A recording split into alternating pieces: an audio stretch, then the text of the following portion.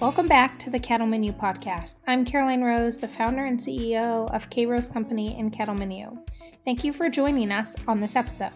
I'm excited to bring you these conversations each week filled with relatable advice and techniques you can take back to your operation. It's my mission to make sure that we can ranch in the next generation. Make sure and subscribe where you're listening so you never miss a new episode.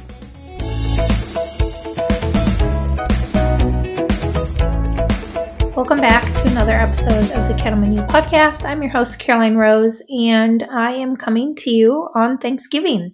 So I hope if you're listening to this on Thanksgiving morning that you have a great day with family. I know the work doesn't stop, and I secretly hope you're enjoying prime rib on your Thanksgiving table today. We actually had our family Thanksgiving on Sunday, and we cooked 3 prime ribs with 3 different seasonings. And of course, we cooked a turkey too, but it just was great to be around family and to get to spend a little time together and eat some beef. So I've had some questions lately about how holidays affect the cattle market, and that's what I'm going to talk to you about. So there's kind of 3 segments to the cattle market that I'm going to talk about.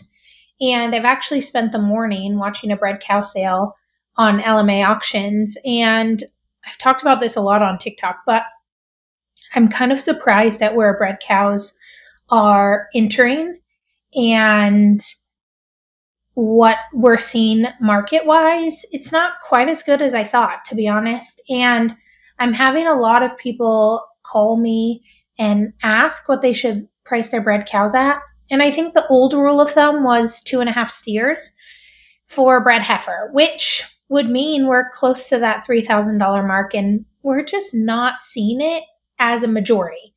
Some of you are going to reach out and tell me that there's exceptions to the rule, and I understand that. But as a majority, we're just not seeing the market to where I expected it to. There's a few factors to that, right? We have interest rates, we have drought, we have more people selling herd dispersions than growing numbers, and it's still a little early. So lots of factors. But first, let's talk about the cull cow market and the cull bull market and what happens there. So the interesting thing about the cull bull and cull cow market is it is simply supply and demand. It is nothing more than they have to purchase X number of head every single week in order to kill the spots for harvest. When you come to a holiday, we have a couple days with no sales, and that dramatically increases the supply and in return increases the demand. So when they go a couple days without being able to purchase cattle at a sale, so this is Thanksgiving week, when they go Thursday and Friday and they can't purchase cattle that day, that means come Monday, they're going to have to purchase enough to cover for the days that they missed.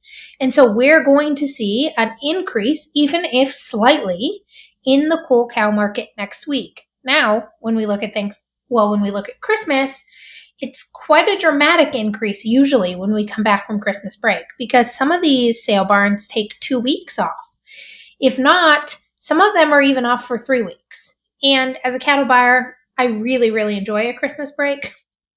As a cull cow supply, they have to push a little bit before Christmas to get some inventory purchased. And then the moment those doors crack right after Christmas, they have to be waving their hand.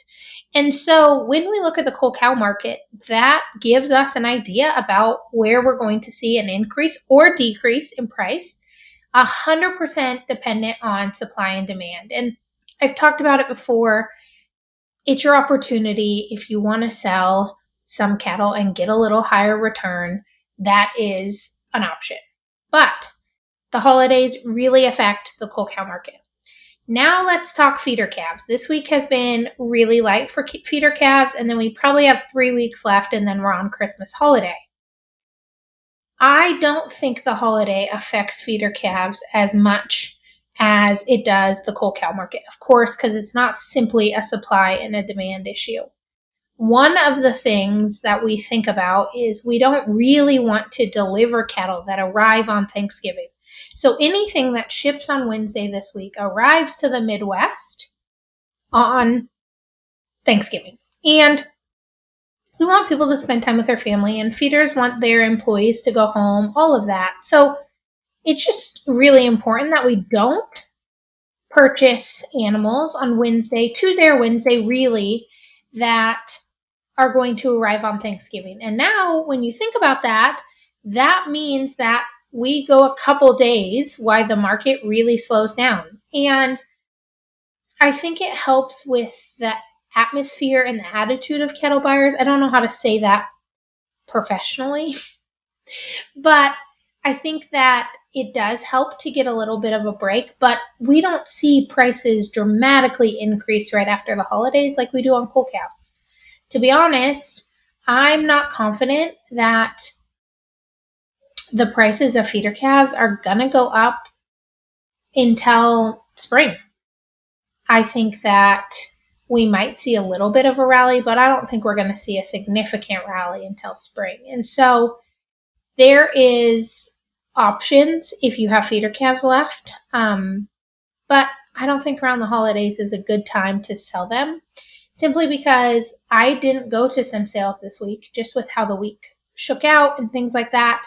And so you're going to have less buyers in the seats, and naturally that means less competition and lower prices.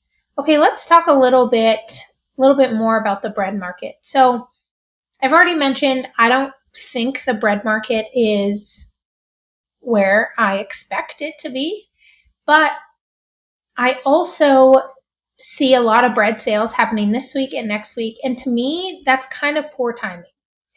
I'm not sure it's a smart idea to try and sell some bread cattle the Tuesday before Thanksgiving, because again, if they ship out tomorrow, you have new cattle in on Thanksgiving, and I just think that there's better times to sell them. But I'm not a sale barn. They didn't ask me my schedule. I don't think the holidays affect the bread market at all.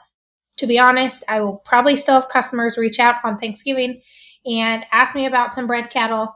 And so I think there are, I don't really think the holidays affect. And I know as we get towards the end of the year, it is people want to spend the money so that they don't have commission and so that they can get it done in time.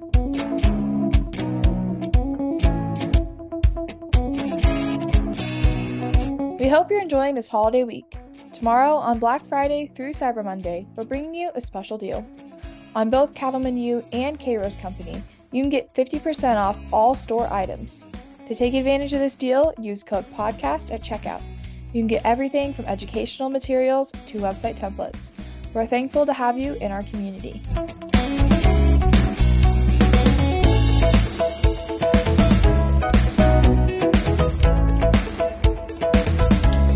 So the holidays throw a little bit of a curve in the bread market, and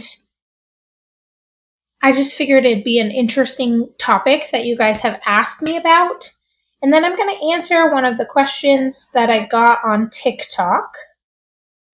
So on TikTok, I posted a video of some cattle that came into the ring, and I asked if people knew why they were significantly discounted. And I was, to be honest, a little surprised at the results. A lot of the comments talked about the mud and the fill on the cattle, and I would say these cattle probably were discounted 50, 60 cents. And the answer is they were short, so some type of low-line cross or Aberdeen Angus cross mixed with a club calf. So they were really short and stout, and they just were never going to get very big. And so that was the real true issue. But it was amazing to me how, as a whole, I think there was over 150 comments on that video. As a whole, people were worried that they were getting discounted for fill and for mud, and a couple thought maybe they had a bad eye. And I just wanted to talk a little bit about that. Your cattle in the sale barn should not be discounted that severely for those secondary issues.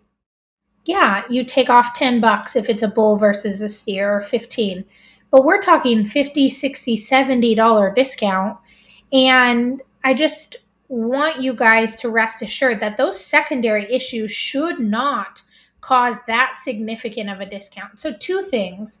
If you're selling cattle, I think you should watch your cattle sell through the ring. That's always some advice that I have if you're a sale barn owner, or not a sale barn owner, but someone who's selling in the sale barn. And secondly, you should know that if your cattle get discounted significantly like that, it is more than just some of those secondary issues. And it just kind of blew me away because, one, I didn't even notice the mud, to be honest, or the fill, or the bad eyes.